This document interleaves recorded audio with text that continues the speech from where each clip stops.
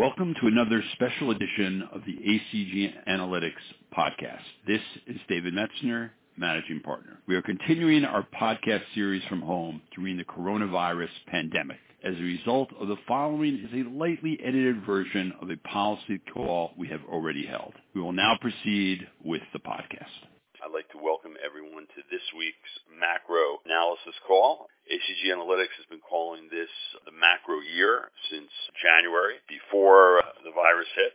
We have lots to review. We have, of course, the Trump re-election. We have stimulus in Washington, stimulus in Europe, fundamental news out of Latin America. ACG provides our research in a number of ways. We offer a written product. The weekly macro comes out every Tuesday morning, followed by our policy percentage piece on Wednesday. We have a firm belief that no two investors invest the same way nor consume research, so we encourage you to reach out directly to research at ACG Analytics to interact with us directly. We're very lucky. We have a special guest with us today, Larry McDonald, publisher of Bear Traps Report. Larry's been a friend of ACG Analytics for over a decade. On the ACG team, the call will be led today by Chris Serwinski. Chris is our lead international analyst, takes the first cut at thinking through where the macro picture is week to week, along with Bart Oosterveld. Bart joins ACG Analytics, both from the Atlantic Council and before that from Moody's Sovereign Risk in London. And Brian Dean, our lead Latin American analyst. With that, I'd like to turn it over to Chris Serwinski. Thanks, David. This is, in fact, a macro year. We've got developments all around the world, and some of the most important are upcoming here in the United States with the next CARES Act. Of course, we will touch on Europe as well, developments over the weekend. But starting in D.C., as always, John, it seems like the Republicans are having a difficult time bridging the gap between themselves at the moment, between the Senate Republicans and the White House. I understand yesterday that the Senate and Mnuchin and Meadows came out and said that they're all on the same page. Do you believe that? Well, no, I don't believe that. They're trying to get on the same page, but they've been trying to get on the same page for months. Over the night, some new details came out. I'm still working through them, but it looks like there's not going to be a payroll tax deduction, which is something the White House had issued an informal, not formal, veto threat over. There was one idea to defer payroll taxes, so they'd have to be paid back. That was sort of a sop to the White House, but the plan was never going to pass. So that's now been taken out. The Republicans are really fighting with themselves, and we have at least 5 Republicans who are inclined to vote against another stimulus measure, and that's going to really help the Democrats gain leverage. So one of the ideas that's been floated over the last really 2 days was that in the place of a large bill, they would pass a bridge for unemployment, and there was even speculation that it would go to year end. Did you put any stock in that? Well, it was a good idea if you're only thinking about workers right now and enhanced unemployment benefits are running out. But Democrats have been very cold to that idea. And of the details that have emerged over the evening, one thing remains undecided, and that is the level of enhanced unemployment benefits that would go out. There are some Republicans who want the number from 600 additional a week to 100 or 200. There are some who want to do it at 100% of your paycheck for some period of time, and then it decreases from there. But that's still under negotiation within the Senate Republican Conference. After the Republicans release their proposal, it's going to change again because Democrats are going to work part of their will on the bill. If they were to put this unemployment deal on the side, I had heard that the starting number for the package out of the Republicans was going to be $1 trillion, even without that extension of these enhanced unemployment benefits. Do you see the number still increasing past that point? I do, but I still believe there's a lot of pressure on the Republican side to keep the number down. I still believe we're going to hit around $2 trillion, but not get to the $3 trillion level that Democrats have proposed. It looks like it's going to be pretty difficult to get this done by July 31st. That was one of the reasons that this idea of at least getting the unemployment section voted on separately. You can't buy groceries retroactive. So even if the final bill gives people more money, you're still putting people in a pretty tough place, tens of millions of people in a pretty tough place right now in an election year. Yeah, we do love a little bit of drama here in Washington, D.C. Larry, I did want to ask you, too, at what point will the market start to get let down in terms of the timeline? If we start pushing up to that deadline, there's obviously going to be a lot of volatility surrounding that, but then also with the dollar amount. So right now, I mean, you've got the dollar is really dramatically oversold. There's a brewing fiscal cliff because you've got 31 million people collecting some type of unemployment compensation. And the market is not priced for a failure here. So it's one, very dangerous thing going forward. So that's why you need some type of deal. But if the deal is cut in half or dramatically reduced, that's a pretty big negative GDP drag. But the big picture is fascinating. And this is part of our investment thesis, is that everything's coming together. The fiscal cliff is putting such pressure on the GOP to do something here. So you have massive pressure. Like the GOP wouldn't spend this kind of money if they weren't trying to save Trump presidency and save the Senate. There's a high incentive spend, so that's a big dollar negative, right? So they do something large. And then on top of that, Brainerd and Harker, these speeches last week, are opening up the door to a new Fed policy. They'll be socially driven, be more dovish, not hike until you see the whites of inflation's eyes, as Larry Summers has said. So you have this cocktail of things, plus Europe in terms of Merkel's shift, more dovish shift. That's a euro strengthening mechanism. So you have these three colossal ingredients into a recipe that is setting up really powerfully for commodities for the next 12 months. But to your point, we're overcooked in terms of expectations right now. The dollar is extremely oversold. So most likely, I think if you're in this trade, you take some off here and then you reload for another leg higher. Appreciate that. You mentioned the Senate in the upcoming presidential election. John, I mean, we're sitting here. Things aren't looking good for the Republican Party. I think you've been saying that consistently. You see, a blue wave over the horizon and one that's increasingly strong. We're getting close to perhaps even the ability of the Senate to change the cloture rules. What's the change in your thinking from last week, if any, in terms of probabilities of a full flip?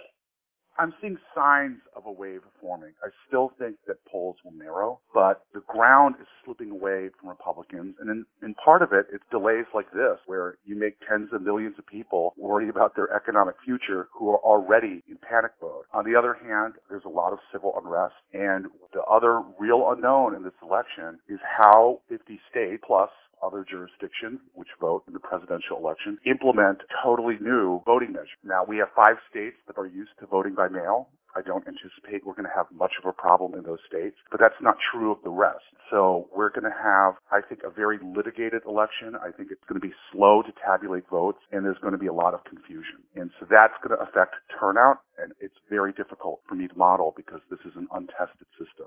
So we could potentially have our own modern-day hanging Chad situation.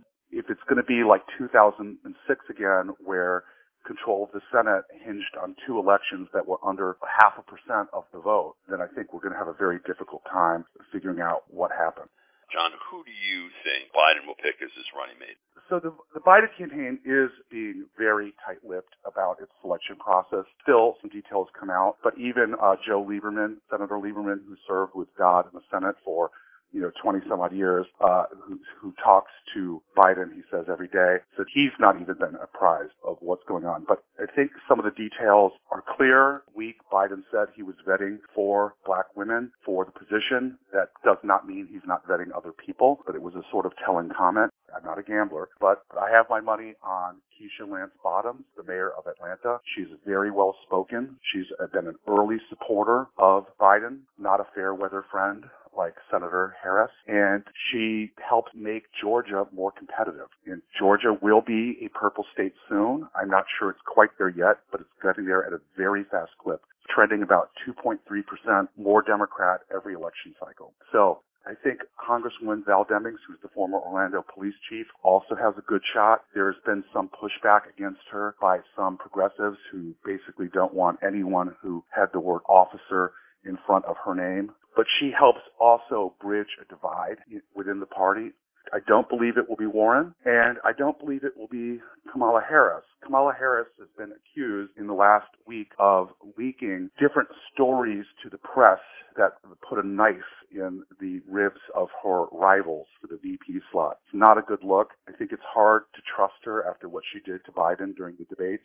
I don't see it as Kamala Harris. In terms of Treasury Secretary, Lael Brainerd has been floated. Federal Reserve Governor very competent, a long history, liked by progressives, but that would be a competent pick. And I don't think that someone would pick Warren because unless the Democrats had so many seats in the Senate that they could afford to give one away, the governor of Massachusetts is a Republican, and so you would replace that seat with a Republican. Warren is sort of in the wrong place at the wrong time.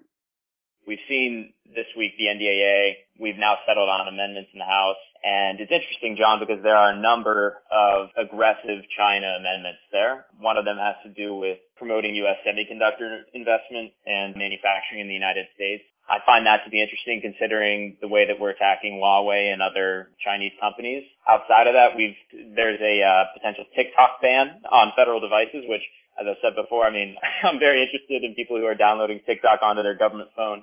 And then outside of that, there are other rules as simple as more transparency in lending at multilateral institutions. Some of these measures could provoke a retaliation from China if they pass. Can you just give us a quick timeline again on the NDAA and a lay of the land with respect to how these amendments would be moved forward in conference with the Senate?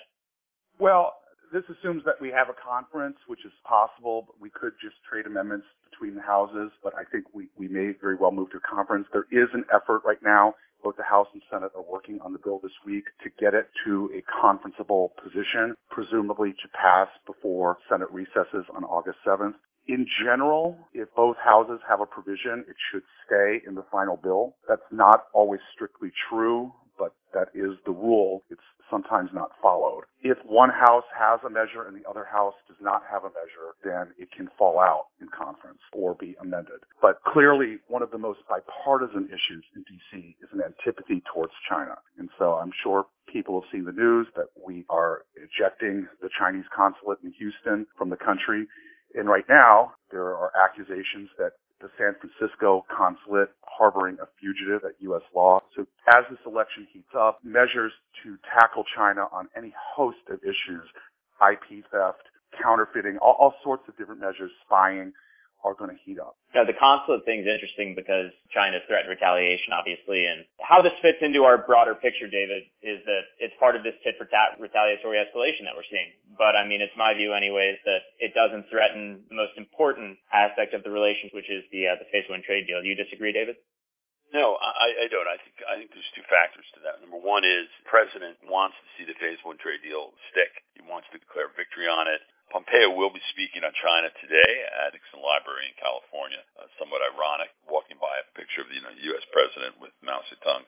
But we'll hear some real saber rattling today on China out of Pompeo. It's consistent. But again, our base case is, as John said, this is a bipartisan issue. Would survive a Trump presidency. The rhetoric will get heated, much more so September. But as long as the president believes that there's rough compliance with Phase 1, we will not repudiate that trade deal.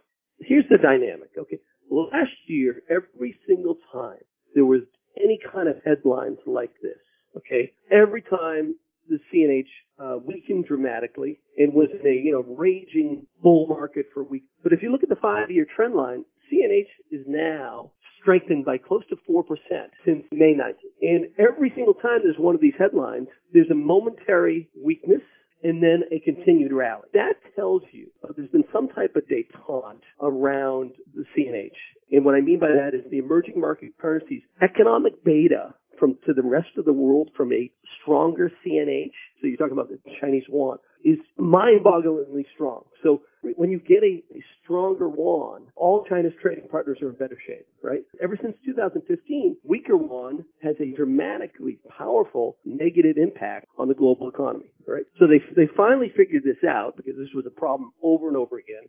And so now there's some type of containment process because no matter what headline that comes out, okay, Pompeo, the middle night, all these things, Houston, a currency that should be selling off is strengthening. And there's something very big going on here. And I think it's because the global economy is so weak to COVID that behind the scenes there's been some type of Shanghai Accord around the yuan, around the dollar. They need a weaker dollar, they need a stronger euro, and they need a much stronger yuan, and that is the trend. And it's been happening regardless of any headline that comes out of Washington. Well, I can't comment on the Shanghai Accord, but I can say and shift to Europe and the stronger euro that you mentioned. Obviously, the deal over the weekend was positive. I mean, at least in my view, obviously they ended up with a little bit less in terms of grants and more in terms of low interest loans. Bart, I mean, this is an overwhelming positive for the EU still, right? I think so, yes, Chris. And I think, this is the outcome we had anticipated. We'd also said the talks would go into the weekend. We underestimated their willingness to talk to each other because it ended up lasting until Tuesday morning. In the end, the so-called Frugal Four got their concession in terms of instead of $500 billion in grants, there'll be $390. They then increased the amount of loans to 360 so that the overall package is still 750. One thing to note that's not really broadly reported is, nobody wants or needs a loan. So this is about the grant money and about the speed with which early next year they can disperse the money to the countries that need it most. First and foremost, Italy and Spain, which, are hardest hit by the pandemic, are most tourism dependent, have big deficits, have debt loads in the case of Italy especially that are difficult to finance in the absence of support and a very accommodative ECB. So that's overall, the fact that they were able to get to the agreement, I think is a positive. And I think it was in everybody's self-interest. Look at the numbers per capita. Every country gets more out of the EU than they contribute to the EU budget. The EU and the single market is a net positive for every country. Countries like the Netherlands and Germany are very dependent on the likes of Italy and Spain for their export products. Overall good news. I don't think there's, that much more to discuss there this week. It's obviously something that we're going to be covering closely in the future. In Brazil, Brian, we've seen the economy minister, Paulo Guedes, deliver the first phase of tax reform to Congress. What are the basic details here? What can you tell us? Right. Thank you very much, Chris. And indeed, most people that have been watching Brazil have been focused on President Bolsonaro's, antics with respect to hydrochloroquine and other things. But behind the scenes, the Minister of the Economy, Paulo Guedes, has entered into a remarkable stage in the reform process with Congress. He submitted yesterday the first stage of a 4-part tax reform proposal. This part of the proposal is the unification of two very complex taxes called the PIS and the COFINS into a single new tax called the Contribution for Goods and Services with a single rate of 12%. It's a VAT. It's the component of the bill that's being justified in terms of simplification for companies to pay their taxes and reducing the proliferation of administrative and judicial disputes surrounding the collection of those taxes. Anybody that's ever done business in Brazil will tell you that this has been a severe headache. So I think it's a net positive. It's happening at a very unusual time. The alignment of interest between the congressional leadership and the Minister of the Economy is very favorable right now. We think there's going to be a very constructive stage, at least in the lower house, bringing this legislation forward. What becomes complicated, Chris, is what happens next. There's a couple of proposals that the administration intends to submit that will have revenue implications that need to be compensated for. What Guedes has long pushed for is a financial transaction tax, similar to one that had been repealed in 2002 because of it was wildly unpopular. And I think that's down the road. We're going to get into a more confrontational posture with Congress. But given the kind of the precarious nature of the Bolsonaro presidency right now, I think that this alignment between the centrist bloc of Congress and the Minister of the Economy on tax reform is something that is very favorable and could bring us to a version of tax reform passing the lower house by the end of the year and the Senate probably taking it up sometime early in 2021. So the reform agenda is very much alive. I would like to thank everyone for joining us today. I'd also like to thank our team of analysts for offering their unique insights. You can also follow us on Twitter for further insight into capital markets and the political economy. If you wish to reach out for more information, please email us at research@acg-analytics.com. Everyone have a good day. Thank you very much.